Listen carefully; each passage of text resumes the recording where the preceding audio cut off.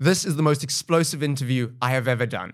My next guest says that the Zulu nation needs nuclear weapons. He's gone from losing millions of his own and other people's money to starting his own religion, or cult, as he calls it. A cult leader, or something like that. It is a cult leader. So would you say you are leading a cult? I believe so. He has some truly out there ideas. Some say he's a narcissist and belongs in a mental institution. Others, including himself, call him God. What am I? Am I a preacher? Am I a pastor? Am I a prophet? I don't think I'm that. I think I have the potential to be the source. So when people are like, Jesus says God loves us, Prophet Muhammad says Allah, I'm like, no, bro, I'm saying I'm the center, which makes me God. Julius Malema said he's simply an unemployed, failed podcaster. Others think he's a genius. As for myself, I'm still trying to process everything we discussed in this episode, but I'll leave it up to you to form your own opinion. Ladies and gentlemen, I introduce God Penuel. Are you chasing anything now from a podcast perspective? No, not really. We're figuring out what is the goal. Where are we going? What are we doing? What is the vision, Sure. Like, I've got my own idea, but it's just about building upon that idea and kind of, just making it a more clear vision. What is the podcast about? Yeah. What do I stand for? Yeah. And I mean, I'm 26, so these are things that will come with time. I'm not going to know, of course, these things straight away, But you're not chasing anything now, like a certain number of subscribers? No. I've never, the thing with subscribers is what I've learned is when I had 0 subscribers, I thought 1,000 subscribers was enough. And it was. And now I'm on 140 something thousand. And now I'm like, it doesn't feel like very much. Yeah. So I don't really think about subscribers. For me, it's more about viewership. It's like, are people coming back to listen? Sure. That's what I care about. And at the moment, it's up and down. So, sure. Yeah. And what's more important to you, guests or you? It's more about the guest than me. By you, I mean like the type of questions and conversation that you push. Yeah. But what I mean by guest is you and I can have the same guest. Do you think the guest would be the puller, or do you think you would be the puller? The guest. People would want to hear you speaking to someone. I think at the moment it's the guest. Okay. 100%. More than me. More than me. I'm sure there is people that come for me. Yeah. But at the moment, because it is so guest driven, right? I always make it about the guest as much as possible. But anyway. Top three favorite guests. I know I'm interrupting your flow. Top 3 that I've had on. No, that you'd want to have. I would love Usain Bolt. Okay. Why Bolt? Just because he's incredible, man. Okay. I just think he's an amazing guy. Also, to be the fastest human ever. Fastest human in history. In history, dude. That's insane. I hear you. Him. I've thought about it's funny, someone asked me yesterday this question. Probably someone from Deanfort, because I've already covered them so much. It would be good to hear their side. And I'm not sure who You like Deanfort? No. You don't like them? No. Hectic. I don't, no. I mean, I've covered their ex-adopted son. Yeah, I've seen that. He was on the podcast, and I mean, they're lunatics. But anyway, last one. You have to give me the last one. And the last one. The reason we do this, by the way, is so that we send it out into the universe. Yeah. And everyone is going to be watching manifesting, this. Is going to one day bump into Bolt and be like, there's this kid in Cape Town in South Africa who'd love to sit with you, because they saw it and they'll keep it top of mind. Probably Julius Zuma as well. Why? I'm talking mainly like African guests, not international. Just because I think they've played such a huge role in this country. They're such big figures. And I think that they have the power to really make a big change. Okay. And it could go very well. Yes. Or it can go very badly. They are very influential. They're very influential. Probably the top 2 most influential politicians we have. Yeah. So that's dope. No, thanks, Josh. I'm done. Please do your thing. Cool. So, I mean, I wanted to know, right? I want to know a little bit about you. When you think about your childhood and your early years, right? What do you think are the most important things that happened, events or experiences you had that turned you into who you are today? I think a big chance of it was out of my control, and it was mostly genetic, number 1. Number 2 is environment. To answer why I'm here, I think it's a combination of my genes and my environment. I grew up loving reading. It's not something I saw at home. It's not something that was really cultivated at school. Otherwise, all of us in class would have read. I found myself gravitating towards books and information and knowledge. And to this day, I still consume information at an incredible speed, especially with the internet now. I can't take that. So I think that's genetic. Something in my genetic makeup just had a predisposition for wanting to learn stuff. I think there may have been a slight identity crisis, which may have also played a factor. My mom is mixed race. Her father was an Indian Muslim man, Chota Hussein Amin. Her mom, a black Zulu woman, Utemba Maria Miaga. So that would make my mom different, which would make me sort of different. So I think I cultivated a type of empathy for different people. And on some of the platforms, I've had mixed race, first generation mixed race people. Dr. Sizwe Mpofu Walsh. I've had a lady called Miranda Nchangase. You look at people like Trevor Noah. Their view of the world is almost defined by just their existence. They can't be like, I hate white people because like your mom or your dad is white. I hate black people because your mom or dad is black. So they tend to have like an empathy for human beings that other people don't have. And they struggle for identity earlier. Because if you're black Zulu, you're like, oh, it's been given to me. This is who I am. But if you're something a bit more different, the black Zulu kids look at you and they're like, what are you? Who are you? Why does your mom look like that? And you start on this research journey. So I was forced to be an overthinker and to find identity and to be self-aware from an early age. And I've been on that journey. But environment is huge. And because I was born in a township, I got to see the last bits of the struggle. My father used to transport weapons. He was involved in the struggle. And then we moved from the township to the suburbs. We were part of the first black families to do that. And that transition plays a factor in just moving, class, being the first black kid in a certain school, Arbor Park Primary, Newcastle Junior Primary for me, and engaging, and everyone speaking politics and small, big town Newcastle, and then moving to Johannesburg as an example. All those things with my genetic makeup forced me to engage the world in a certain way. And I think I haven't changed. And in the people I meet, in the way I consume information, the way I analyze information, it's probably got a lot to do with that. And did you feel like you fitted in when you were younger? Or did you feel like a bit of an outsider? From when I was born to this day, I've always been an outsider. I yearned for a long time for feeling part of something. And I think that's why you excel. You know, the smartest person on the internet, in my opinion, is a gent by the name of Naval Ravikant. I've never heard of him. Yeah. Hopefully your audience will go and check him out. He's got an amazing sit down with Joe Rogan. He's got his own podcast. So Naval tells the story of when he was young and he got to school. You realize at school that to be accepted, you have to have something. So the good-looking kids, boys, mostly girls, everyone is drawn to them because, oh my gosh, you're so pretty, you're so good-looking. The kids from well-off families, oh, your dad dropped you off, he drives a Ferrari, so people gravitate towards you. Go on nice holidays, invite friends. So people are drawn.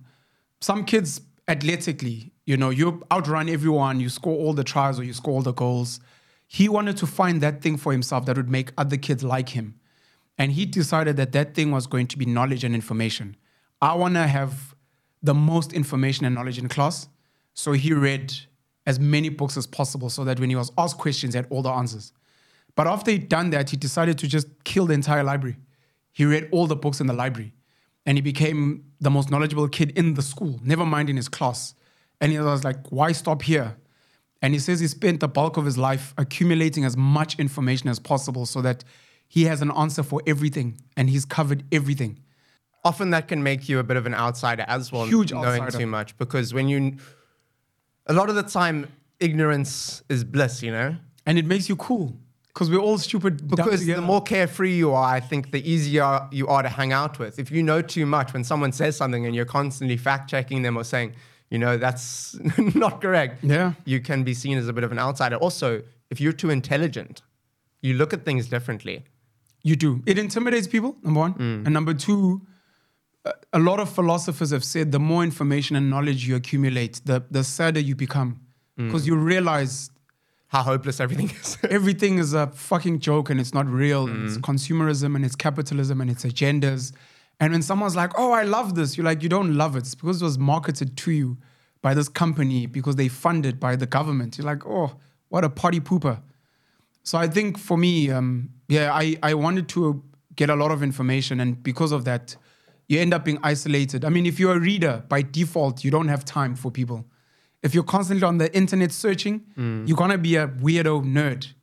Because you're with people and you're like, I need to get back to searching. No, just chill. You're like, chill and do what? I'm chronically online. If you look at my screen time for the past 3 months, there isn't a single day where it's under 15 hours of screen time. That's not healthy. A lot of I wake up, I'm on my phone. I listen to videos. I drive, I'm watching videos or listening to videos. Yeah. When I go to sleep, I'm watching stuff, researching, editing. And that's just my phone. That's not my laptop.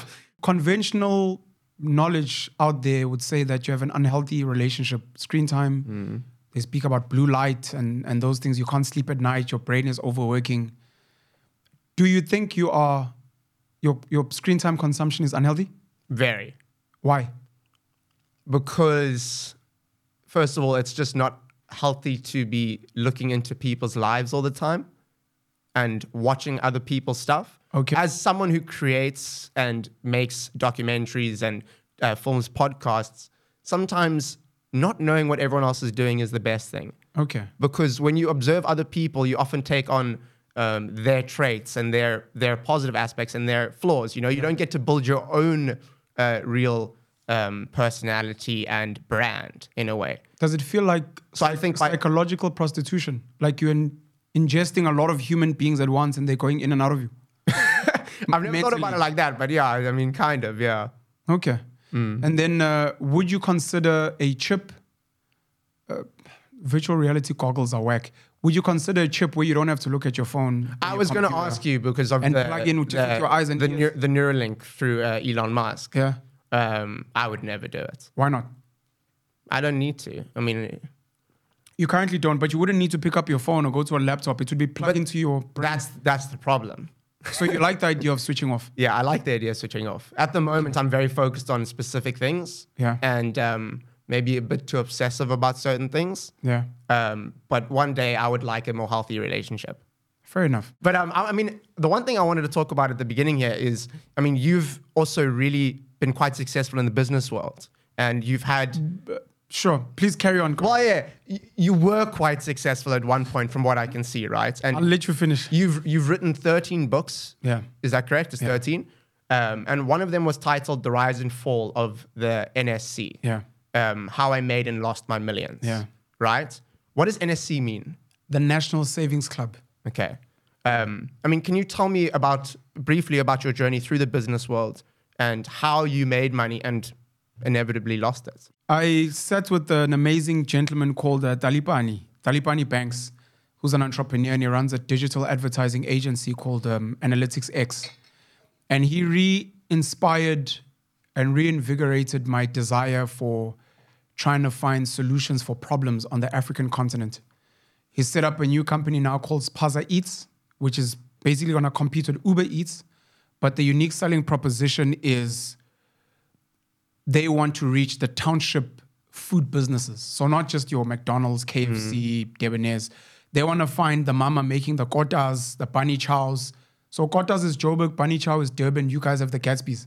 You want to find those people that make traditional street food and then make it easy for them to get their food somewhere else.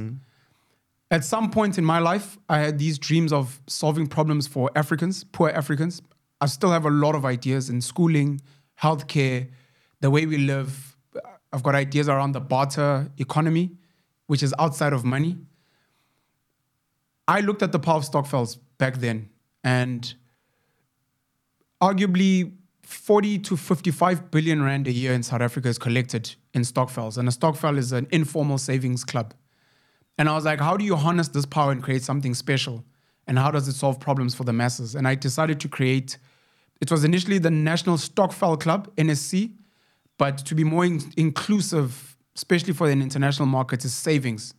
the National Savings Club. And I was like, let me create the stokvel and then use the money to create an investment company. I had a vision of something like that, but the goal was going to be taking money from ordinary people, not fancy employees, not rich people. The woman that sells food on the street, the guy who cuts hair must give me 10 Rand, 20 Rand, 50 Rand. I'll collect this money because I studied finance and economics and business, because I know people. I'm going to go and invest on their behalf, not in listed businesses, but in real businesses. Josh has got a podcast, Pen has got a car wash. I'm going to invest there, take those returns, and then share them with those people and almost create. The Johannesburg Stock Exchange is formal, but create like an informal stock exchange where people give me their money. I invest in some of their cool businesses and we share the money here. It was also inspired by a guy called Subrata Roy from India, sorry. He had a company called Sahara Pariwa, where he had over 1 million employees. 1 million employees who would walk to normal vendors. So this is just in Africa, hey? No, this is in India. In India. Okay. This is in India. India's got, I think, 1.1 billion people. 1 million employees. It's massive, yeah. Their own uniform. I think they had like an anthem in the company where the employees would get together and sing this anthem. But they'd collect money from normal people. And then they'd give it to Subrata. And he ended up having like a huge media company, almost like a multi-choice. I think he owned Formula One cars. He owned banks. He owned real estate. And he'd share the dividends with these ordinary people. Is this the guy that just got in trouble recently in the past few years? Yes. He had the Formula One team. Yeah, he got in trouble. That's why I'm like, I don't know if the company's still around because he was arrested. Yeah. Yeah, but the concept. He went on the run and yeah. Yeah. Unfortunately, some of these stories don't have good endings. I guess like mine. Most of them, yeah. Because I've been accused of being a scam artist and those things, but I'll get to that. Subrata Roy and Sahara Pariwa. I hope people research, look at the things he did wrong to avoid them, but look at the inspiration. So I wanted the National Savings Club to mimic that. And it went well. We raised over 1 million. I was loaning out a lot of the money. I think I'd make over 100 to 200,000 Rand a month in interest. I invested in cattle. I invested in meter taxis in Johannesburg and in my hometown in Newcastle. I invested in people's small businesses, clothing, food. Were there any cool businesses? And there was a guy that bought a mobile food truck. I was like, this is really dope. I had pigs as well, over 40 pigs. I think I was in a rush, number one. And I think the returns I was offering were not sustainable because I was offering people 40% a year, which 40% return. 40% return. Yeah, and that sounds like a scam. Yeah, it sounds like a scam. In hindsight, yeah. So because you never get 40% returns on anything, really. You never get 40%, which I think even 10% is like a lot. So today, I think the best performing investments in South Africa might be offering 6-7%. I was just about to say 6 or 7%. Yeah. 6 or 7% per year. Yeah. But these are formal institutions and they take huge amounts. I started as a loan shark in 2011 and I was loaning out at 20% a month. So if I loan out 1,000 Rand, I get 200 Rand back. And if I loan out 1,000 Rand over 12 months. So if you loan 1,000 Rand, you get 1,200 Rand. Yeah. But 200 is the profit, the return. Yeah. If I do that in a year, I loan out 12,000. The 200 times 12 is 2,400. That's 200%. So in my head, I'm like, offering 40% is nothing. And I'm not even speaking about compounding. Because if you compound, in the first month, the 1,000 comes back as 1.2. You loan it out as 1.2. Then you get more back, yeah. So in my head, it just keeps going, yeah. I thought 40% was nothing. I was like, the banks and these guys are greedy. But I realized over time that there's it was a Ponzi scheme. Pyramid scheme. There's a cost to running a business. Yeah. So I might get 200 back, or I might not get it back. Or I need to pay for something. Yeah. Or if the person doesn't pay me back, it's not 200 I'm not getting back. It's 1,000 Rand. So come end of the year and my living costs, I thought I was going to return 40% from your 1,000 Rand investment, which is 400. Yeah. And I realized in real time I only made 3%. Jeez. And then I have to pay you 40%, which then ends up having a ripple effect on everyone else's returns. So at some point I was like, look, this business is not working. I sold a lot of my assets. I focused on loans people were not paying me back. I think to date, I'm probably owed over 700,000 rand by various people. And I've never sold them out. I've never gone and said, these are the people that owe me money. So if you see Josh out there, please know he owes me 10,000 rand. I became the fall guy. I failed, and the people that invested in me were angry. I got I think 2 death threats. I got 3 lawyers from letters. Got a lot of messages of people crying. I trusted you. I gave you my child's money. And was it reported at all in the news or? No. No, not really. Because you weren't such a big figure at that time probably. How long ago was that? This was 2014, 15. And you've kind of started really gaining prominence in the past 2 years, I think, okay? 2022. Since your podcast, I think, eh? Actually, no, you had a YouTube channel before that. The breakthrough for the masses was working with DJ Spoo from February 2022. Okay. Yeah. And then I was making a lot of Facebook videos as well last year, which did well. So Spoo went on Podcast and Chill, I think July, August. A lot of people saw me there. And it just so happened that I dropped the Penuel show in August as well. Okay. So yeah, it's for a lot of people that know me now, it's mostly the last 2 years, as you're saying. Social media, a lot of people called me out on social media. But in terms of mainstream media, anyone who would have tried to maybe open a case, there was no case to be opened because there was transparency. I communicated. I wasn't running away. I wasn't not responding to people. We used to have the FSB, Financial Services Board. Today it's called the FCSA. You could have gone to report me there as not registered, but I couldn't be registered because it was a stokvel. But there was no foul play. Even today, if any of those old people are like, people know him now, let me fucking go expose him. You can try. I've written a book, like you said, The Rise and Fall of the NSC, where I explain exactly what happened. But I wanted to write the book for 2 reasons. One is not a lot of people write books on their business failure. We normally hear about business success. So I was like, I would like to write a story on failure, on how my business failed. And then the second reason was for all my investors. And you must understand, an investor is not a lone person. It's you and let's say your wife. And you invested 10,000 in me. And your wife is like, fuck this guy. Let's go stab him. And you're like, no, let's take So for you, your family, the people that care about you, all your friends you've told, that Penuel guy is a fucking scam artist and is a shyster. I wrote that book to be like, this is the story. So at any given time, if you're like, you once stole money from people, like, I'm sad to believe that, but please read my book on what happened. I've got nothing to hide. And that's my story. I want to know about Penuelism. Yeah. Right? So I was looking into it a little bit.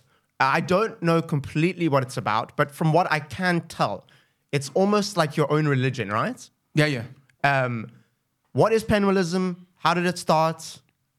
Tell me. So one of the greatest gifts I got from my business failure is I got depressed. It was my 3rd time, and it was my worst depression. My mind broke the worst it's ever broken. And what happens when your mind breaks, for a lot of people, they run away to numb the pain. Alcohol, drugs, casual sex. Some end up catching diseases, maybe violence.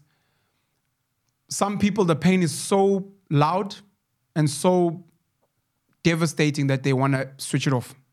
So then they take their lives. Some people manage the pain through antidepressants and those things, but those are drugs.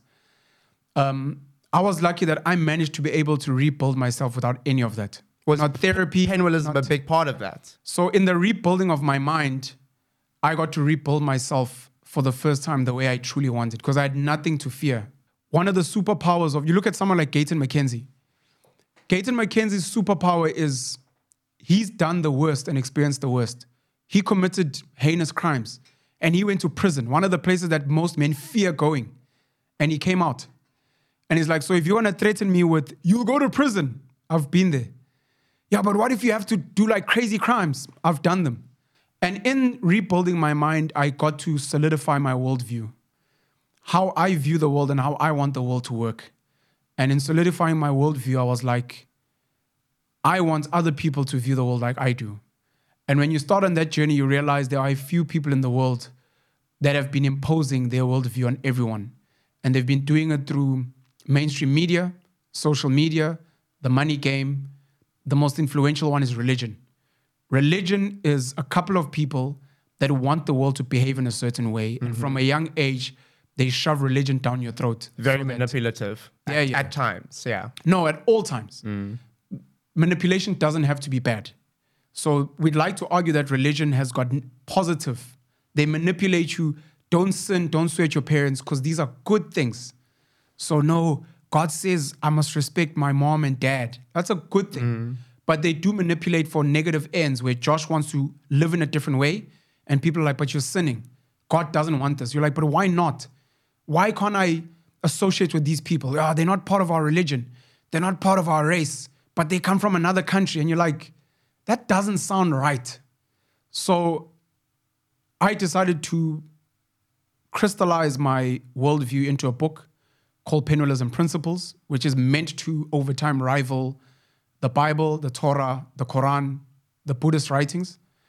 And I'm trying to impose my worldview on as many people as I can while I'm alive, because I want to have control after I'm gone, with the hope of manipulating them for what I think is better. And but are you worried that that might be, like you said, you went into like business, right? And you thought at the beginning that this was a solid idea. Good intentions. Good intentions, but do you think that it could possibly go really south? Yeah. I know it could go very south. It could be me. I could lose my mind and get drunk off power and influence.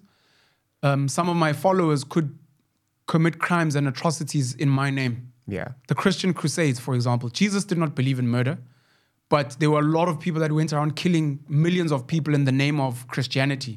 We've had Islamic wars as well. So at any time, the African National Congress as a political party was founded with good ideals. We would like black people to be recognized as people, to be in the mainstream economy, to be allowed to vote. Later on, people would use the ANC for their own corrupt ends.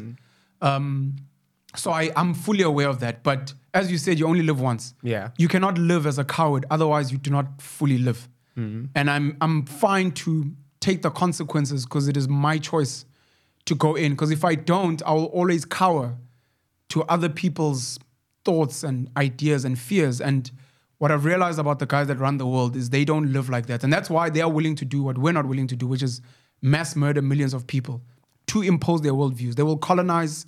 They will shove a language down your throat. They will shove religions and schooling systems. They will force you to use money. They will force you to get an ID because they believe it's right. Today, you hold the badge and you're like, I sing for the flag. And they're like, look, we won. What happens from here, I don't know. But it's one of the things that I've chosen to embark upon, and I'm enjoying it. And if you could list just briefly some of the core principles of Penuelism, what would they be? The first one is own your mind, which is about critical thinking and independence as much as possible. A big one is community. Today we're told to serve a country, a nation, a race, a tribe. Find your community of like-minded people and serve them, buy from them, work for them, share with them. With that is animalism, which is looking beyond race, looking beyond gender, looking beyond nationality, and finding the animal in a person and finding your animal tribe. So you'll see me with a tall Japanese woman who's a mass murderer. And you're like, why do you hang with this person? They Japanese, they female, they murder people. And I'm like, the type of animal she is identifies with the type of animal I am. I am not going to hang with the next black South African guy who was raised Zulu just because. Meanwhile, we have clashing ideologies. He wants to live in America and loot as much money from the government as possible. I'm trying to effect change because I'm trying to help people. And this tall Japanese lady is a mass murderer. And when you do the research, she's been killing serial criminals and rapists. I think she's a good person. So I identify with that person. So animalism is about that. I speak about winning. I speak about healthy living, which is very big for me, taking care of your physical and your mental health. There's stuff on parenting. There's stuff on sex. Those are some of my core principles. There's surface level stuff, wearing black, being a non-racialist, non-sexist. That's why I wore all black today, except for my shoes. Thanks a lot. I appreciate it. But I appreciate it. I think the thing you said about community was pretty profound, you know? Yeah. And these days, communities are so big. Yes. You know, we live in cities or We live in countries or continents, and there's so many people everywhere. Yeah. You live in the township, right? There's 20,000 people there, or 50,000 people. You live in a suburb. There's also a lot of people, but kind of more split up, you know? I heard something that said people were happier back in the day when they couldn't travel so much and they had a smaller community. You can measure it even today. When you live in a big city, everyone's a stranger. Yeah. Right? Everyone's a stranger. And no one is looking out for each other. Yes. When you live in a small community of 100 people or 150 people, right?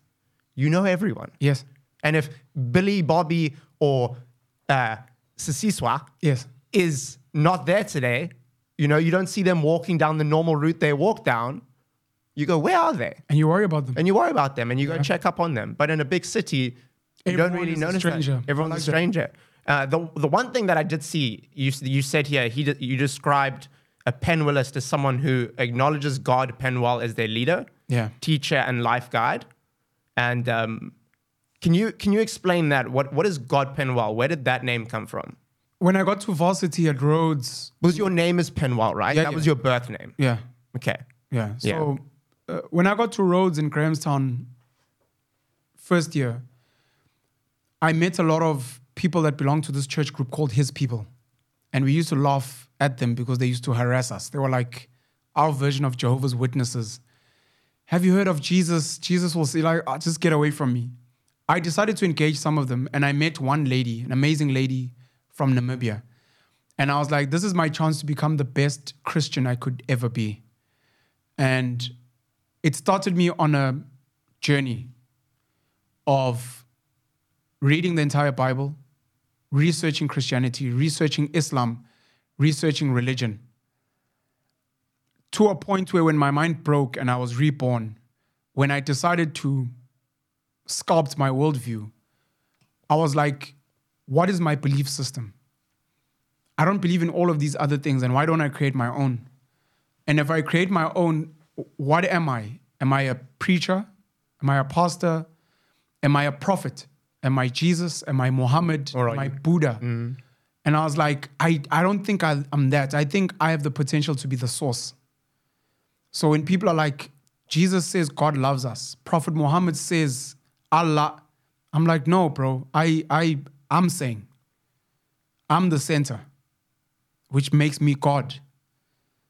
I'm not a messenger of God. I am God. I am the beginning and the end. And do you really believe that you're God, though? I'll tell you what I believe.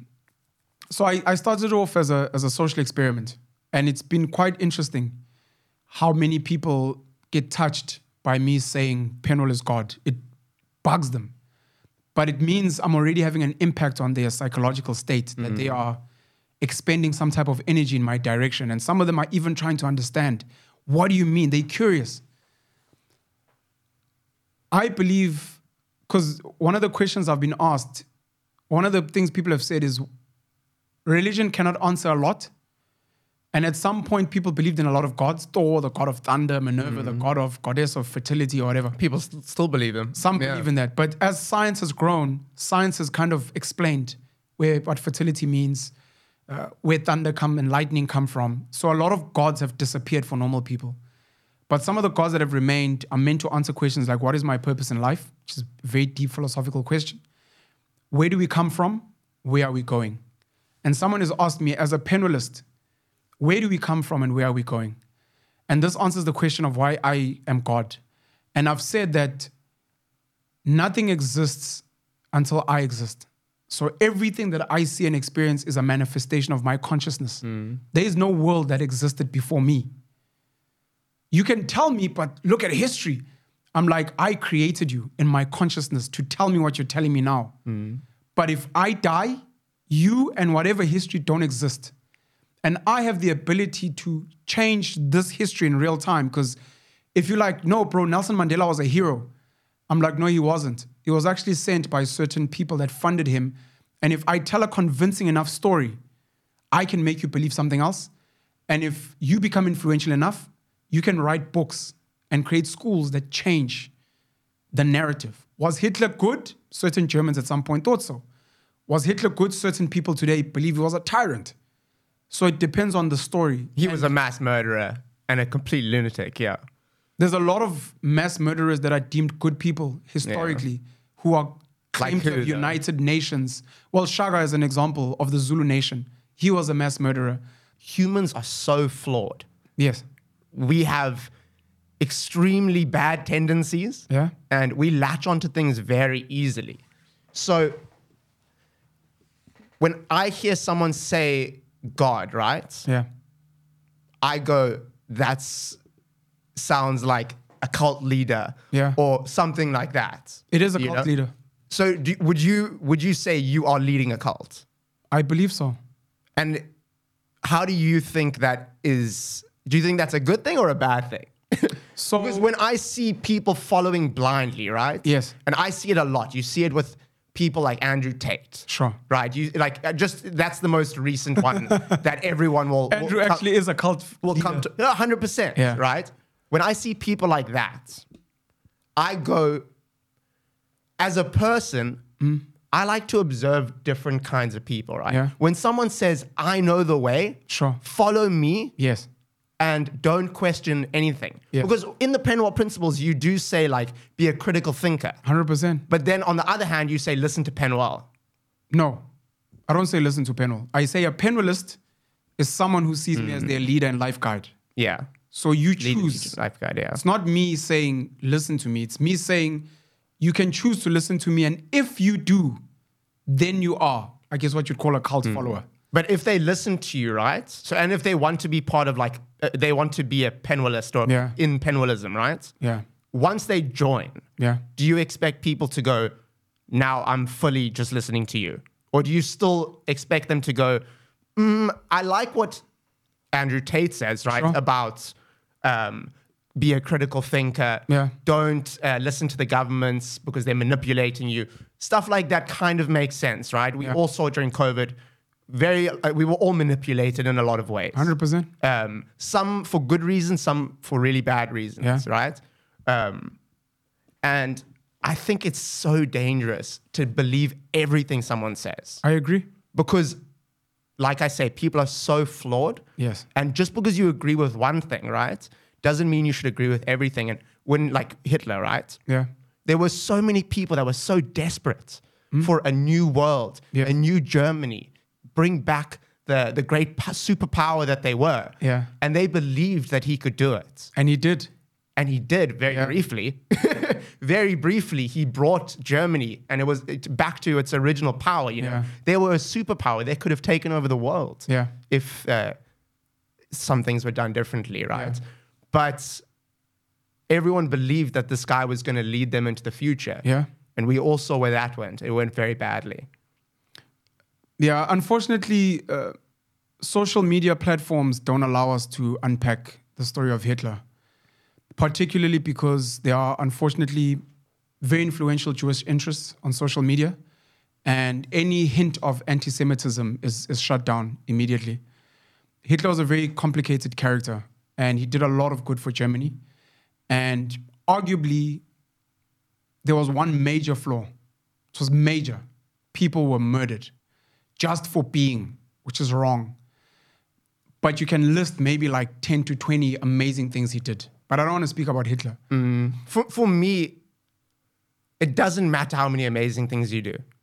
I hear you. If you do something that is that bad and that heinous, I mean, killing, I know the numbers are always speculated, but 6-7 million Jews, a lot of black people, a lot of disabled people, basically anyone that wasn't perfect. According to him. In his eyes, right? And as a black person, and me, I'm a Jewish person, right? I'm not religious, but I was born Jewish.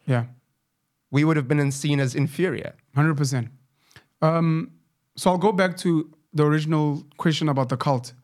I didn't invent English as a language. And English has got dictionaries with definitions. I've learned to study definitions. And when something meets a definition, it therefore ticks the box. According to the definition of a cult, I tick the box. Definitely. But, I love it. You're like, yes, I am a cult leader. But as far as the connotations, I think it's connotations. How people feel Yeah. It's definitely not a cult, and I'm not a cult leader. So if you're like, but in cults, people drink blood. No, there's no such definition. You don't go into a dictionary and they're like, a cult is where people drink blood and murder innocent people. A cult is a belief system where there is a central figure, and that person is the center of whatever the belief system is. And if you use that definition, back in the day, Jesus Christ was a cult leader because he essentially said, I'm God's son. I was born of a virgin mother. Arguably, people like Muhammad, cult leader, Buddha, is a cult leader. But over time, if you convince enough people, and generally if you do good things, it then graduates to become a religion. Because if you say culture, if you say cult, if you say religion, religion sounds decent. Cult sounds bad. Yeah. So I guess it would take time, what you said about intentions and action. It would take time to see if my cult is Jim Jones or if my cult actually graduates to a religion where people are like, actually, this thing is not bad. Yesterday, a Penuelist helped me clean my garden. Yesterday, a Penuelist helped some poor kids somewhere. So in that sense, I'm a cult leader by English definition, but not a cult leader by connotation out there in the world. And you guys accept everyone? No. Very elite, very exclusive. And I need to work on it. It's still new. Because, yeah. Imagine Jesus in his first few years. A lot of people thinking he's a quack.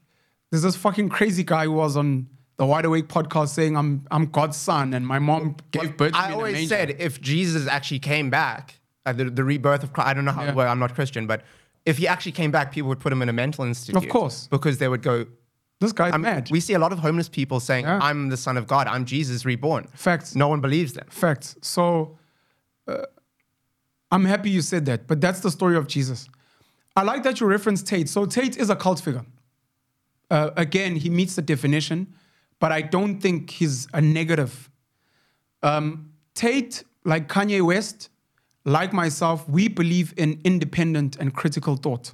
My first principle is own your mind. I think the second one or the third one is lies and truth. That not everything you think is a lie is a lie. Not everything you think is a truth is a truth. It's based on how well it's been sold to you. Whether there's a pandemic in the world and you heard it from the president and the World Health Organization, because you respect those figures, you believe it is a truth. Yeah. Someone else will come and tell you, but this isn't true. So if you own your mind, the first principle, you will then question, and then you can decide for yourself if this is a lie or a truth. So my principles and my belief system by definition require you to be a critical thinker. I don't like blind followers. But I Andrew feel like the Tate- definition of a cult is being a blind follower. No, that's the thing. The definition's there. And religion, because you're following something that there's no proof of. No, there's no such definition. So the definition of religion is organized belief systems. That's all it is. Okay. Again, the dictionary is there. Then people add their own things. When you say religion, like, oh, so where's your church? There's no definition that says a religion has churches. It is an organized belief system. A church is a place people created to meet up, yeah. A church, by definition, is a place of worship. Yeah. Normally for a And it can religious be belief. anywhere. 100%. So, again, I didn't invent English. And when people ask these questions, I have to answer them based on definition. Yeah. You could ask me, Pen, do you think you're crazy? And I'd be like, look, according to definition, I probably am. What you were saying about Jesus now. But I don't believe I am, and I can explain why. Andrew Tate speaks a lot about the Matrix. Kanye West speaks about the Matrix. They speak about questioning things out in the world. The problem with the followers, again, there were Christian crusades where blind followers. I mean, Tate's Muslim as well. He's Muslim now, yeah. Yeah. So those people will come in, this is for my country, and then go kill people in Zambia. No, I'm doing this for my president. This is for the people of. That now, when people are going to say that leader's bad, look at what his followers are doing. You have to ask, did the leader sanction that and ask for that? And if the answer is no, you cannot put that on the leader. I can't get a kid on social media who's psycho, who's going to be like, I'm a Penuelist. I just killed 5 people. Penuelism must rule. Like, Penuel, look at your people. I'm like, who the fuck is that? I've never endorsed such bullshit. Don't put that on me in the same way you can't endorse a South African killing someone in Canada as, look at what South Africans are doing. I think the important thing is when putting out statements and like, you know, the great thing about a podcast is it allows you to get your and social media, it allows you to get your perspective and points across, right? Yeah. The dangerous thing is a lot of people run with what you say and not what you mean, right? So I can say something But because I'm not providing enough context necessarily, because I might say something that really resonates with someone. Yeah. But to me, it's just something I'm saying. Yeah. Right? And I don't realize that, maybe I need to go into more context about that. Yeah. Right? So it can get very... people can latch onto stuff even if it's not what you mean. Of course. My thing is like when there's one central leader, right? Again, using Tate as an example. Yeah. It doesn't matter what his intentions are. It's when you're trying to lead a rebellion in a way, that's what he's trying to do, It is right? what he's doing. It can get very messy. Yes. I also find it very troublesome when someone at the top profits, like Tate, right? Because he's got like Hustlers University, all that crap. I hear you. So whenever I see someone, and I'm not saying you, Sure. I'm saying use Tate as an example, right? Sure. And I'm not saying whether I like him or I don't like him. I don't really have much of an opinion. When I see someone at the top Yeah.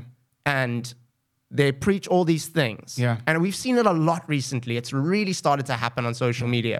And they preach all these things, but somehow it always ends up funneling to a bank account. Sure. It always, sign up for Hustlers University, sign up for whatever. Yeah. You know what I mean? Yeah. That's where I find the issue. Sure. And with religion as well, I find that's an issue as well. Sure. Like I helped a guy. He was on my podcast before. His name was Umdalaga. Yeah. And he was a former child soldier from Burundi. Sure. And we raised like 120,000 Rand for him or something because he needed like construction equipment and he needed stuff to live his life, rebuild it again. He was here alone in Cape Town and his parents were killed in Burundi. Yeah. And we raised this money for him and we gave it to him. Yeah. And he was living destitute poverty, Yeah. right? In the back of like a construction shop. And we gave him this money. Yeah. And he gave so much of it away to the church. Yeah. Because he needed to pay tithe. It's called tithe, right? Tithe, yeah. 10%. And he said, I haven't paid tithe in so long, so I need to give this to God. Yeah. And I said, God will understand if you need this money. You don't need to give it away. And he was so, I don't want to say indoctrinated, but he was so, he believed this so strongly that he kept giving away this money that was meant for him to live his life, right? So I'll tell you this. I've gone through similar thoughts that you've had, and I got angry. Probably angrier than you. At some point, I'm not angry. I'm just observing I'm observant when it comes to these kind of things. Because you're not angry when cult leaders get blindly exploit followers for their own profit.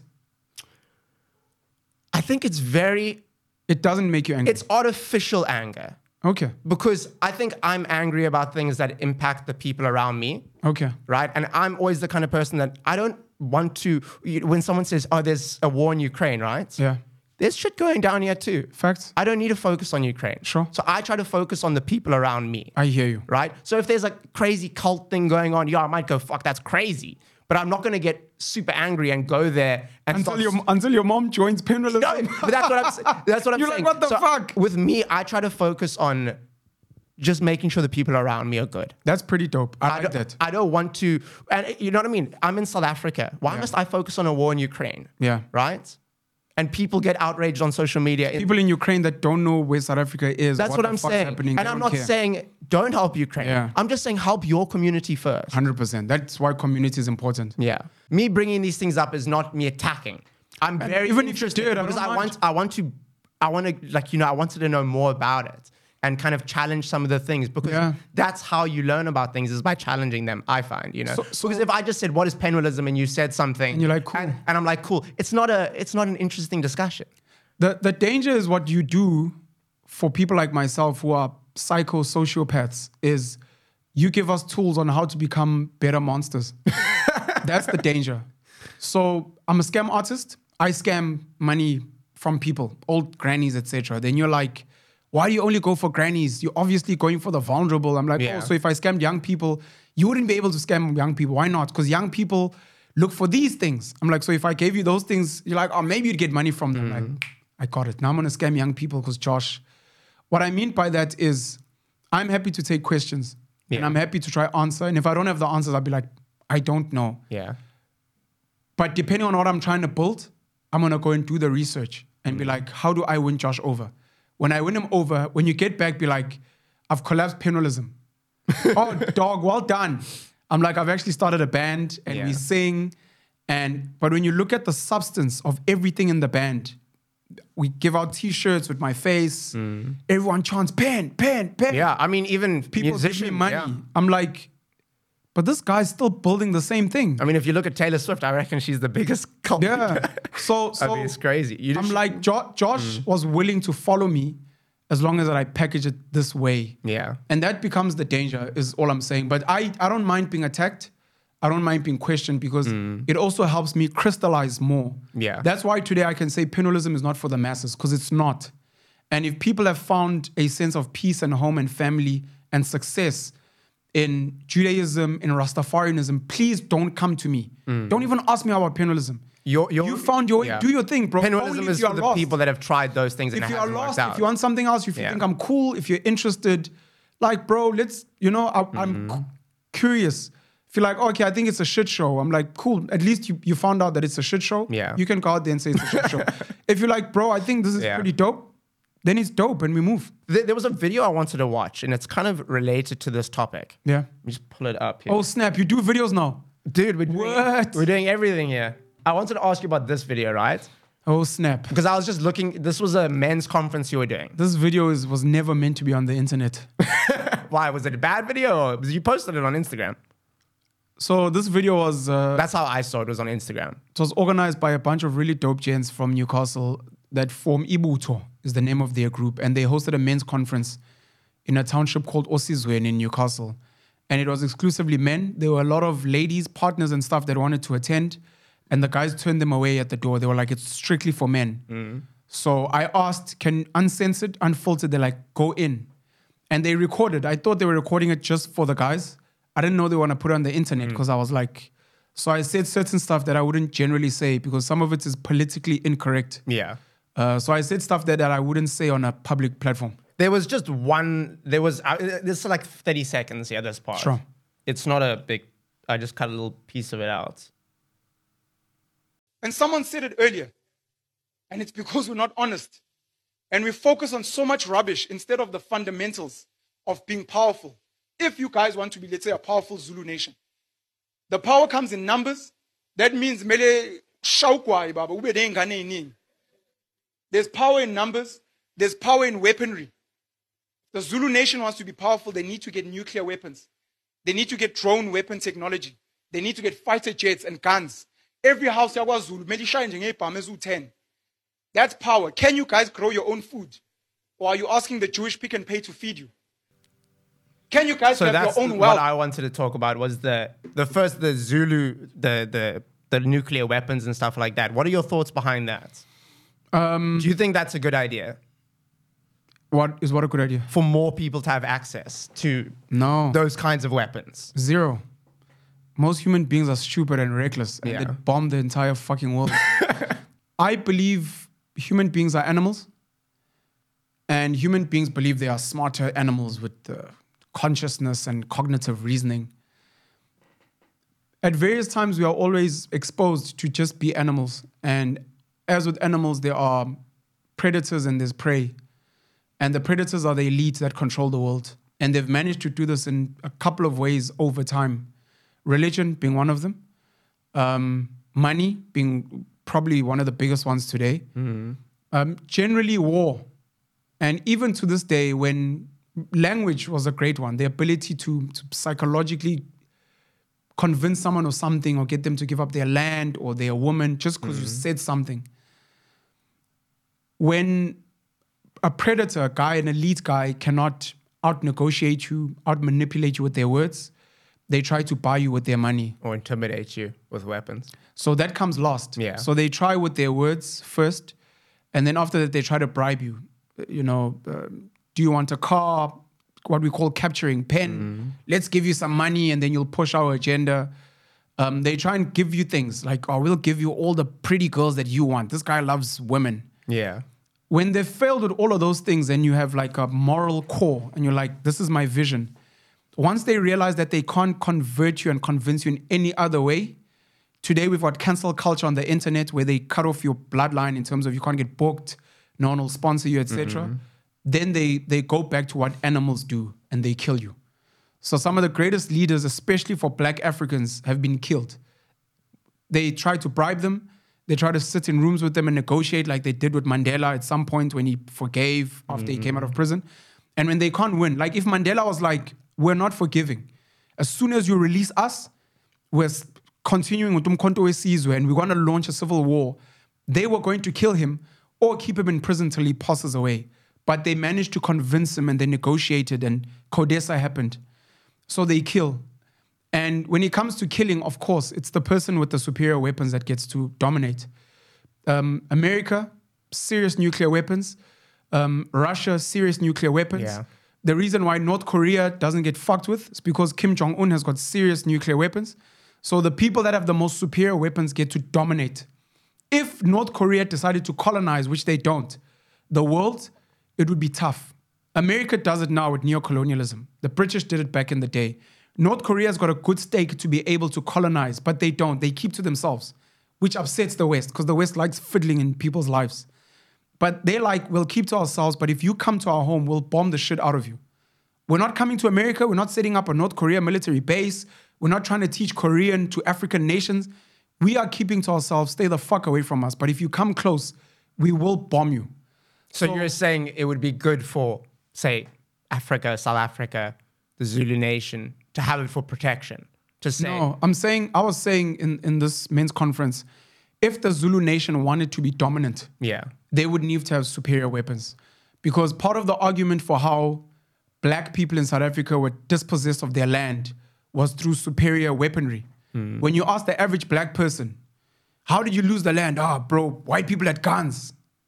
It's like, oh, okay, so you believe white people took the land because of guns. The counter argument would be, if you want the land back, you would need to have superior guns. So my argument was, if Zulu people want to dominate, you could try and use modern ways, accumulate as much money as possible, and then go around the world and set up Zulu camps. You could do it through music, you could do it through movies, whatever it is. But at the ultimate level, when you've failed to use all these other tools, the last line of defense becomes weaponry and violence. And that's what I was saying, that if people wanted that. Now, on a smaller scale for your family, we had the riots in KZN. And I was at the riots in KZN. I was in Cape Town. I saw they were rioting and I flew. There's something wrong with you. I flew there to document There's something wrong with you. Jeez. We don't have enough of those type of investigative journalists anymore, which is quite sad. It's a sacrifice and it's a risk, but those people get us footage we'd never ever see otherwise. The other thing that came up in this video was obviously the Jewish pick and pay. And I just wanted you to elaborate on what you meant because I didn't watch the whole thing. Sure. So when some of it is in isiZulu. But when I saw that one comment, obviously being a Jewish person, I wasn't offended, but I wanted to know more. What did you take from it? For me, when I hear, are you buying from the Jewish pick and pay? Right? Because it is quite popular to hate on Jewish people. I mean, 100%. Jewish people like black people, right? And I'm not saying me because I've born in a different time. But Jewish people over history have been some of the most persecuted people on earth. Do you know how many Jewish people there are in the world? I think 14 million. 16 million. Okay. Do you know how many Muslims there are? If I had to guess, 1 billion. There was 1.8 billion Muslims. 1.8 billion. And there's 2.6 billion Christians, right? And when I see people throwing comments about Judaism, not being a religious guy, right? Just being someone who has Jewish friends and family and was born Jewish. I always feel protective over people. And when I see comments, something like that, right? And I don't know the intention behind it. But I go, why do people hate Jews so much? Okay. Right? What is it about them? There's so few of us. When you think about it, right? 8 million people, Jewish people, were killed during the Holocaust. Right? There's only double that population today. And they've done so much. Right? Jews left Germany with nothing. Nothing. No family. No friends. People couldn't even find their families because someone was taken to this camp and someone was taken to this camp. You don't know. So people found family members in their 90s, 50 years after the war, because they had no way of contacting them. Yeah. You know what I mean? Yeah. So Jews have been through so much. And I know a lot of other people as well. But for me, I'm Jewish. Sure. So that's what I'm focusing on. Sure. Right? And they've done so much. Like people always say, like Kanye said, Jews run Hollywood. Sure. Isn't that impressive? With 15 million people, some of the most influential people in the world Sure. are Jewish. And a lot of them are Jewish. Sure. Right? I don't go, wow, the Jews are taking over, or the Jewish media, or this. You know what I mean? Sure. I go, with 15 million people. I posted a video on Instagram a few months ago that got 20 million views. That's fucking dope. Congrats. I got a 40 million view video as well. That's like 3 times or double the amount of Jews there are in the world, right? I think people should look at what the Jews are doing. What is the video so people can go check it out that haven't seen it? Dude, it was just a video of me and Caroline doing a dance. Oh, shit. But that's what I'm saying is like That's a silly video like that Yeah. got double the amount of viewership than the entire Jewish population. Sure. So I go, I think it's amazing what Jewish people have done. Sure. Why does everyone hate them? And you took out a bit of hate from what I said? I thought Instead of like maybe admiration. not like the necessarily Jewish pick and pay. Like when I heard like the Jewish pick and pay, I always thought like, it's like, don't buy from them. They've got enough. Okay. Buy from your own people. That's how I felt when I heard that. Okay. You really don't know why Jews have been persecuted historically? I can't really think of a reason, no. So I can't say it here because again, You can say, I can bleep it out. no, don't bleep it out. What I will say is I urge people to go and research why Jews have been persecuted historically. It's not to validate that it's fair. It's to explain why. Yeah. Because in South Africa, we've got a situation where certain African foreigners are being persecuted by black South Africans. So if someone's like, bro, but there are so few immigrants and, you know, these people come from poor countries. It's like, sure, but do you know why?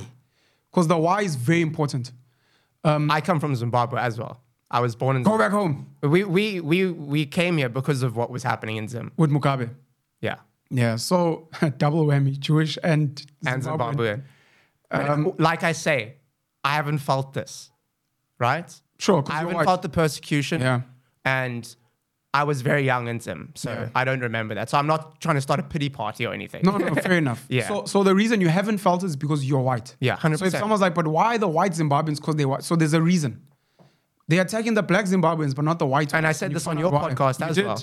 You did. I said, no one looks at me as a Zimbabwean, Sure. right, in South Africa because I'm white. Yeah. But if you're a black Zimbabwean, you experience xenophobia, Sure. a lot of hate, you know? There's a reason why various people get persecuted, and then you get to decide for yourself. This is the own your mind principle. You get to decide for yourself if you think it's fair or not. There's a lot of jealousy and envy, generally as well, especially with the Jewish community. Huge, yeah. Historically. So I'm going to use this example without going to the history. I urge people to do the research. Yeah. Idi Amin chased away Asians, I think in Uganda, when he was the leader there, because he felt Asians were running the economy and taking all the jobs and etc. So there have been similar utterings of Jewish people across the world. And a big part of the persecution is the jealousy and the envy of the success, etc. And I've watched an amazing channel. It's called Living L'Chaim now. It used to be called Kosher Money with Eli Langer, amazing gent. And for people that don't know Jewish people, who would like to get into the heads of Jewish people, listen to rabbis. Manis Friedman is my favorite, just a sage, so wise. Go and watch that because I love human beings and I want to learn from so many people. One of the Penuelism principles of the 30 is the admiration of the Jewish people. So that's actually in the book. It's one of the chapters. I admire Jewish people. So what was meant to come out from what you heard was an admiration of what has been built. Okay. That's why I wanted to ask you, yeah. Nothing wrong with that. For clarify, yeah. Nothing wrong with that. And I understand why you'd be triggered because you've got the Kanye West, you've got the world, and you've got a situation. If you go on Twitter, it's... I've been attacked. I've been accused of antisemitism on Twitter. I mean, if you go on Twitter, the you amount of type Jewish, anti-Semitism on but Twitter... But if you type at the Jewish on moment, anything on Twitter, Jewish people come and comment. Yeah. And they ask for clarity. And like it's a standard thing. Because of never again. There's a Jewish slogan, never again. Never again will the Holocaust happen. And obviously, I'm a black guy. Some people might say I'm controversial. I've said before, I love Kanye West. So if I'm going to raise Jewish somewhere, it's going to be like, hey, stop there. What is this guy saying? Because of never again, because of the historical persecution, currently, as amazing as Jewish people are, of which I know a lot of amazing Jewish people who have done a lot of amazing charity, who have invested in a lot of spaces other people wouldn't invest in. Jewish people do try and protect and defend themselves. Of course. And when you do that, it adds to the fuel. They have to, though. No, I understand. Because no one else is going to. Sure, but I'm trying to explain because if you, as an example, are going to claim there's certain things you don't know or don't understand, I almost have an obligation to explain. Yeah, of course. So that you understand. It's like taking a picture of a homeless person. Yeah, and also being a Jewish person, I also have some biases. No, of course. You know? And you're allowed. Yeah. And someone else is going to be like, Pen, why did you even answer? Of course he's going to watch our Jewish. You're like, bro, I have to because I care about Josh and I care about people like Josh because Josh is a good person. And he needs to understand, I mean, a good example for me, I'm a paying member of AfriForum.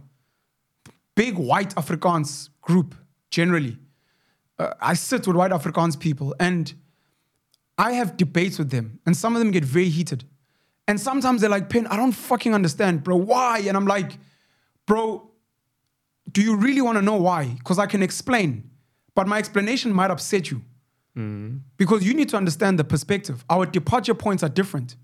For the average person, they don't understand. Because everyone's departure point is about them and their interest. Let me just finish this quick point so that in case we don't cover it. I was speaking to a group filled with black Zulu guys. And Zulu people used to be a homogenous group of black people under the leadership of Ushaka Zulu as a leader there. Zulu was a tribe. Zulu had their own belief system, their own dress, their own diet, their own way of living. And many people have asked to this day, what does it mean to be Jewish? Is it a religion? Is it a nationality? Is that Israeli? Is it a language? No, you speak Hebrew. Like, what is it being Jewish? And some people struggle to articulate. You know, I want to be Jewish. You're like, yeah, but you're not from Israel. Like, what do you mean? So when I reference a Jewish Pick n Pay, I'm speaking of a community of people. And if I'm speaking to a group of Zulu people and I reference a Jewish Pick n Pay, you're saying a white support your own. A white Afrikaans Oranje, a Arab Muslim Dubai. I'm saying, look at what a group of like-minded people has been able to achieve. Okay. And someone might be like, oh, you're saying they mustn't buy from Pick n Pay. I'm like, that's stupid. And if you feel I'm like that, it's sad. I can explain. But again, intention and saying and meaning, it's up to you. So I have the empathy. Most other people like me don't. So Julius Malema sings Dubuli Ponu at the EFF 10-year celebration anniversary. Benny Johnson in America goes and clips that and then fake news, sadly. He calls it the black political party in South Africa, whatever that means. It's got racist undertones. The black political party in South Africa singing, kill the white man, right? I mean, someone was killed the other day, I believe. Julius Malema said something about the farmers again. Okay. And another farmer was killed, from what I heard. What did you hear? I heard that he at a rally or something, the fuck the bull came up again. So he sang it at the 10-year celebration last weekend. And then someone was killed. I don't know if it was related, but it was very... That's very important, by the way. That's I don't know if it was related, That's why I'm asking you to say it slowly, because this is where misinformation comes in. Of course, yeah. It has not been reported. I know Ernst Roots, one of the leaders of AfriForum, tweeted this. And he's obviously automatically linking it. But there's no proof of that. And if they can prove it, by all means, they must. And Julius and the EFF must account, in my opinion. Anyways, Benny Johnson puts this, and the song is very polarizing. That's a fact. You can see it on social media today. Black people are attacking white people because of this song. Some black people are saying this song is not saying what, but the fact is you guys are arguing because of the song. Elon Musk then goes on Twitter, on X, and he's like, they're calling for white genocide in South Africa. Tag Cyril Ramaphosa. You haven't said anything about this. And upsetting. He's an ex-South African, wealthiest man in the world, etc. I decided to go and make a video where I tried I think in 30 minutes, I tried to explain from both sides, from all sides, this song, the dynamic, the thought. I reference AfriForum and the court case, etc. Julius Malema goes on some conference thing. He doesn't mention my name. He says these unemployed, broke, poor podcasters who are seeking relevance are what. I don't think he or even his people took time to actually listen to what I was saying. No, they I never wasn't even attacking him. Yeah. But I know Julius is a populist. He speaks to an audience to get them pumped. My point was this. People like me, you raise something like this, they'll be like, what do you mean, Jewish people? So what? Oh, you're here to defend Jews. Yeah, this is what, and you're like, you're not even trying to have empathy, bro. So it becomes tough for people like me because I have to try and defend black people, white people, Zulus, Afrikaners, and to almost each group, when you speak, as soon as I'm like, but the thing about Zulu people is like, oh, so you're defending. Then as soon as like, that guys at Africa, oh, you're a sellout. Look at what they've done to Orania. Stop defending white. We want our land back. Like, you're not even trying to have empathy. And then I get attacked. Like, I'm being crucified like Jesus, but like by all the different groups. But that comes with the territory. No, I know. You know? Because when you say like things like, I am God, Penuel, and I'm a cult leader, it's going to come. Sure. But like, I know you, right? I don't know you. Sure. But I can tell you're built to handle that kind of stuff. Yeah. So whether it goes your way or it doesn't, I'm very interested to see how it plays out. I mean, how long has Penuelism been going on for? I wanted to give a shout out to this guy. Which guy? Penuelism. I'm also, by the way, I'm friends with Elon Musk's dad on Facebook. Oh, snap. It's got some dodgy stories, that timer, but oh yeah, he does. He seems like a top shelf gent. And look, his kids are pretty chilled, so you think Elon's chilled? Look, his kids are cool and they have incredible success in a range of things. Not just Elon, Kimball. Yeah, I don't know any of the others. Yeah. I mean, the guy, I think, married a model because Elon's mom was like a model and she's dynamic. So, sorry. Anyways, I met an amazing, I just forgot his name and I apologize. I met an amazing Jewish timer, I'll call him a timer, who runs, I think, one of the biggest online live stream platforms specifically for the Jewish community. And I know exactly. I've done a talk on there before. Do you know his name? I've just forgot his name, but I wanted to give him a shout out. I know exactly who you're talking about. I was during lockdown. I did a talk for about, I think it was like 500 people. Yeah. About photography, and he invited me on. That's dope. Gary Cliff was hosting Justice Malala at Cliff Central, and I was there, and he came up to me and he's like, "Black Pen, I like your shit," and what. Well, I don't think he said shit. I like your content. I was like, "Thank you," and I was like, "Yo, there's some people in my community who are like, you're anti-Semitic and I'm like, I'm the furthest thing." And he's like, "I don't think you are, but it would be so dope if we sit and chat." And I was like, anytime. So we're currently making a plan to have a sit down. Garrett Cliff said this. No, not Garrett Cliff, this gentleman. Oh, okay, yeah. It's a Jewish gentleman. And with other people in the Jewish community. Because like I've sat with white Afrikaners, sat with coloreds, I'm hoping to sit with some Indian South African people.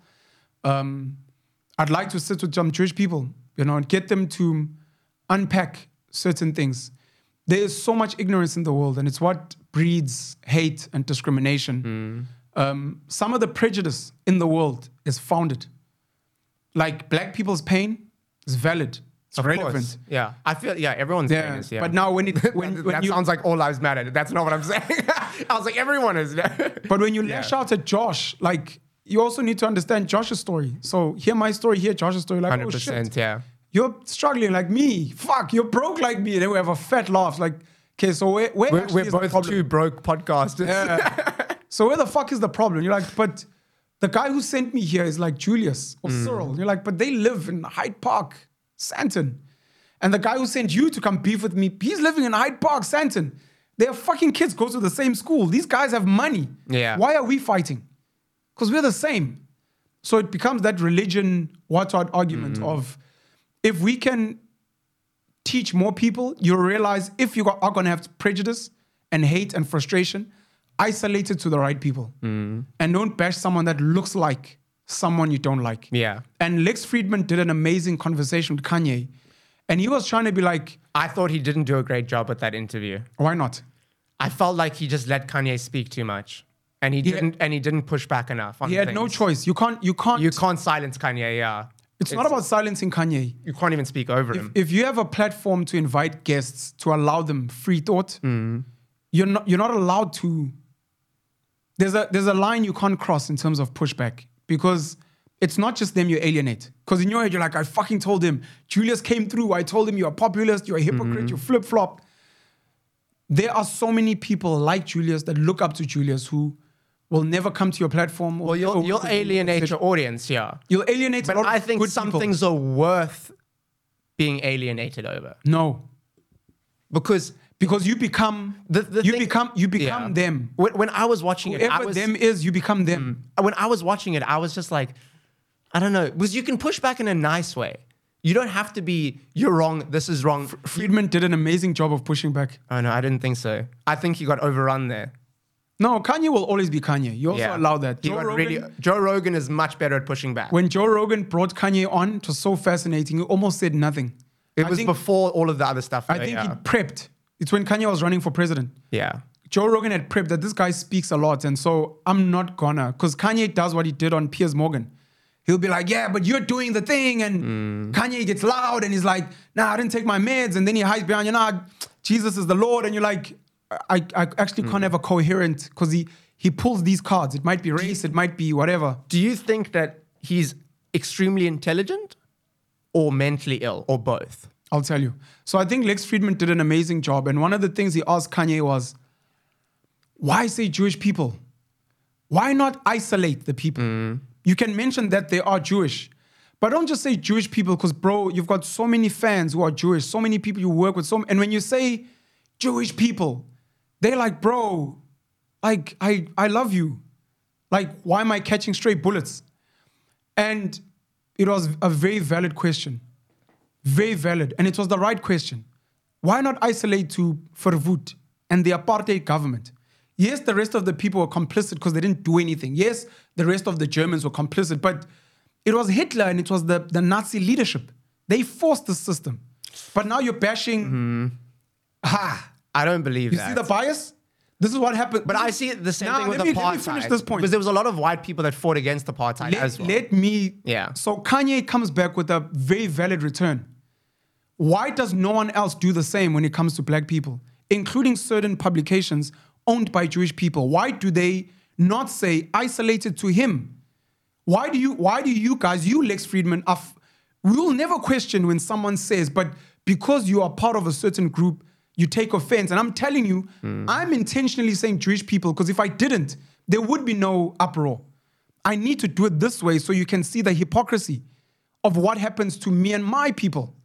Because you see, when I just mentioned the example, you're already like, that's how black people feel when you're like, but why not isolate it to certain leadership? It's like, but you guys don't offer us the same courtesy when we're trying to explain. Because a lot of white people, not all, a lot of white people will be like, yo, but you black people with BEE, and you're like, bro, yo, but why are you guys keeping quiet with the ANC? You're like, we're not. It's like what you said earlier, though. It is the vocal minority. Yeah. Because I think a lot of people have really changed the way they think.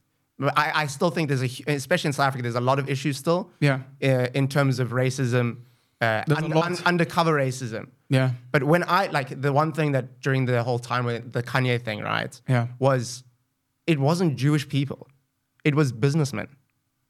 It had nothing to do with religion. If someone fucks you in a contract, it's not because they're Jewish. Yeah. It's because they're a businessman and they want money. How many ordinary Jewish people are going on platforms to articulate that? I think a lot. I don't think so. But that's why I say this. That's why I thought Lex was not doing a good job. Because he is Jewish and he didn't fight that back. I'll say this because I'm not Jewish. I don't know if you heard what I'm saying. No, I did. I'm saying this because I'm not Jewish. And I'm telling you as a non-Jewish person, if I'm telling you I didn't hear people, that means the average of other non-Jewish people didn't hear people. Which means when you're like, but so many Jewish people spoke out in your circles. So it was like an echo chamber. You guys were hearing each other, but it was not getting to the people you're trying to change. And if you're not making a concerted effort to go out, this is why I will sit with someone who's different from me, because I'm like, I can't just be in these groups where it's like, but guys, not all white people are bad. Have you gone on a platform to speak to average black people and explain and get crucified and get judged and explain to try and bring the tolerance and empathy. Because otherwise it doesn't work. And then you're like, but bro, so many, where? The Because thing if is- it's not on the platforms black people consume, If Jewish or other people white own people the don't media, consume. though, right? Like he was saying, he said Jews own the media. Then it's wrong, because if they own the media, then our point of view is what everyone is seeing. You know what I mean? Because you're saying it's like an echo chamber. But if we own the media, that's not an echo chamber. That is the world. The world sees the media. And if our perspective is what's being portrayed in the media, then that doesn't make sense. Okay. Because you know what I'm saying? No, I'm not going to agree with you, unfortunately. But do you understand what my point of view was there? Because if we own the media, it can't be an echo chamber, because the Jewish opinion is the one being pushed.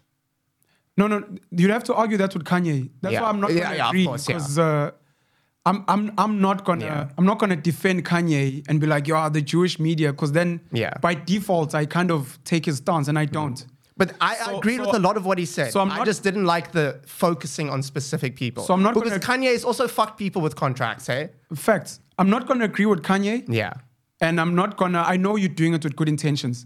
I'm not gonna let you bait me into agreeing with, well, if Jewish people do own the media, they should have done better. I don't believe that's the narrative. Like I said, I believe, at least in my experience, a lot of Jewish people are good people. And some of them could have been like, don't even give this thing spotlight, because it's going to cause unnecessary division. And we're not about that. All I'm saying is, when prejudice builds up, it's because you're not allowing people platforms which have mass appeal. I had a Zimbabwean, Rutendo Matinyarare. You had a debate recently. With the South African Ike. I was attacked by a lot of South Africans. A lot of Zimbabweans don't agree with Rutendo. And I'm like, I'm allowing a platform for us to engage. Yeah. And that's what I'm trying to do. Yeah, exactly. If people didn't see it, it's okay. I mean, I'm not the biggest deal. But it's the hope. You've become a pretty big deal. Nah. You are, dude. I hear a lot of people talking about you. The hope is that there's going to be certain South Africans who are going to shift somewhat. And certain Zimbabweans and other foreigners who are going to shift somewhat, be like, okay. So when we sit, we do that. Because the elite, whoever they may be, whoever, black, white, colored, Indian, around the world, I just wish people would start saying division. The elite. That's what I'm saying. Is like, people should just say the elite. It shouldn't be the Jewish elite or the Christian elite or the Muslim elite. It's like, it's not religious people that are doing this. They won't know unless you teach them. Like that was the one thing that I didn't like with the whole Kanye thing, was like, it wasn't Jewish people, it wasn't Muslim people, it wasn't Christian. It was people that were... If you got to sit with Kanye, you were going to have a hard time. And if you... I wouldn't even be able to speak. And if you can't and if you can't control your emotions, he's going to get you in. Of course, which is also part of the reason why I thought Lex did an amazing job. He didn't get baited. He still got to say his views. He pushed back, I thought, very intelligently. But he almost let, at certain times, Kanye hang himself. Whereas an intelligent audience, you're like, this is all Kanye. Yeah. It's not Lex said something, Kanye threw something back at him. You're like, Lex, now it looks like you're just being another Jewish person. So I think he did fucking well. I agree. He did let him hang himself. Yeah. But when you give someone a platform to say stuff, like you say, there's a lot of people in this world, right, that aren't critical thinkers. So they don't see it as him hanging himself. They see him saying these things or hear him saying these things and go, that's a really good point. But that's what happens with Julius. And the danger is, like I said, most people are sheep. And one thing the elites believe in, number one, they thrive on division. Yeah. Division forces us to split into smaller groups. Smaller groups are always easier to manage. Number one. Number two, they know that systems are more powerful than individuals. And they know that as long as we can control, build, influence the systems, almost doesn't matter what the sheep say. So the masses can be like, Julius Malema should be president, or what. As long as I'm elite, doesn't matter what race or nationality I am. If I control the systems, the people will carry on behaving the way I want. But what I appreciate is that Julius has managed to split these people away from those people. Because if these people unite, they might actually dismantle our system. Because they'll be like, but guys, this is not working for all of us. But if we keep them separate, that becomes one group of angry black extremists. This is an enlightened black group. That's a group of white extremists. That's a group of enlightened white people. But the enlightened white people and the enlightened blacks must also clash on certain things. We can then manage them. But once they come together, they'll be like, guys, this is not working for all of us.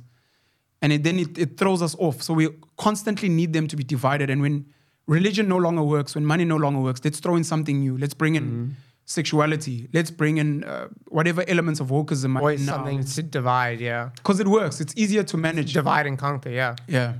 But Penuel, I mean, I've got a lot more that I want to speak about, but I know we've gone like an hour over the time you were supposed to stay. I'm gonna come back, Josh. So I appreciate I just want to say thank you so much for coming down. Yeah. And really, I know these are hard questions, some of them. Yeah. But I think it's really fascinating to just dig into it. And I've thoroughly enjoyed this conversation. I appreciate. You know, I really have, and I hope I haven't come across as too kind of. I'm not trying to attack. I'm just trying to start conversations about these things. And I'm glad it's with me, and I appreciate it. I enjoy the passionate questions, bro. Yeah. It forces me to also engage and indulge, and You know, because I usually don't do hard questions. Yeah. You know, if I thought you were the right person to have some hard conversations with. If social media was fully uncensored, some of the really cool contents that we'd love to see would be debates between Jewish people and people that are anti-Semitic, and allow them to just raise their views. You can do it. Nah, you can't. The way that a lot of stuff gets removed offline, right? Sure. And this is what I'm saying with like the Lex thing, is if you don't. I think that interview is still up, right? Sure. But like do you know the Full Send podcast? It's the Nelk Boys. No. They're like these young guys in America. Sure. They're actually from Canada, some of them. But anyway, they did a podcast with Donald Trump. Yeah. And they let him just talk and talk and talk. Sure. And they didn't push back on anything. Yeah. And the podcast got removed. And we've seen it with Andrew Tate as well when he talks about things. And no one pushes back. Yeah. Because they know, oh, this is going to get 12 million views. Sure. This is going to get 10 million views. This is going to get 100 million views, right? Yeah. When you don't push back, then the platforms take it down. If someone is saying something that is completely false, like the coronavirus never existed, right? Then it will get taken down. But if someone says that, and then the person sitting across from them says, factually, that's not correct, it will stay up. So if is that how the algorithm works? It's not. It's about the censorship. So they just don't want you spreading false information. Like if Joe Rogan, right? So many people come on his platform and spread false information. A lot of the time he fights it back though. Okay. Right? Sometimes he doesn't. Yeah. But a lot of the time he does. So if you, like, say you want to do a debate. Sure. If you watch, there's a channel called Soft White Underbelly. And I've seen that, yeah. The guy brings on Nazis, he brings on drug addicts, he brings on murderers. Yeah. I've interviewed people that were on his channel as well, right? You can talk to these people. You talk to people in the KKK that come in with, they're called the Grand Wizards, with the freaking hats and stuff. I mean, ridiculous, right? So if you want to have controversial debates, it's fine. You just have to fight the misinformation. So if I'll research it. I know that is how it works. You can't let people... I don't believe you because of some of the videos that have been removed from me where I try to give balanced views, but I'll do further research. I'm not saying it's every case because obviously it is an algorithm. No one's looking at every video. Sure. But from what I know, you can fight it. If you push back. If you push back. You allow people to say what they want as long as there's some element of pushback. As long as there's some element of pushback and factual evidence to back it up. There's a dope conversation. I think it's 2 conversations for people to go check out. It's between Imam. Imam is a Muslim leader, an Imam, a rabbi, and I think a Roman Catholic priest. There's 2 of them. Please just type in rabbi, Imam, Roman Catholic priest. I think they show up. Some of the most beautiful conversations that you'll ever hear. Specifically around religion, different types of people, different mindsets, tolerance. But we need to have these conversations, and they need to be managed, but it's because we want the world to be better, and we want people to be better. But I appreciate you, bro. I love you so much, and I hope we can do more of this. I would love to, dude. Honestly, this has been such a fun... This is probably my favorite podcast I've ever done. It's just been fun, it's been interesting, and it's been challenging at times. And I love that you challenged me as well on a lot of things. Because I'm not used to, I usually sit here quietly and listen. So it allowed me to kind of explore my knowledge on these topics a little bit more and how I articulate myself in those kinds of situations. So yeah, thank you so much. I urge everyone watching this to please go and get like a Jewish friend. If you can find one, there's very few of us. There's few. I think the number in South Africa is 70,000. Yeah, it's not much. Yeah, it's quite a lot. But really cool people, man. Get a Muslim friend. Like, befriend different people, but specifically Jewish people and maybe Muslims, because the way that the communities is set up is so inspiring. It is so dope. It's so inclusive. Jewish people, generally where they go, are trying to add value, try to help, try to do things better. And business, we spoke about business earlier. By far, the people that have given me the most honest, raw, helpful business advice, and the people that have, without expecting anything, connected me the easiest have been Jewish people in this country. So it would be reckless for me to ever have an issue with people that have been really good to me. Unfortunately, because I'm a deep thinker, I research and I figure out certain things. So when I say things, they may become misconstrued, because I might say something, be like, but I thought, I wasn't even speaking about that. Like, watch it and listen for context. I mean, when you speak online, you're bound to say things that get taken out of context as well. It happens to me. It happens to everyone. Yeah. But that's the territory, you know? And thank you all for watching. I hope you enjoyed this episode of the Wide Awake podcast. I'll see you all very soon. Cheers.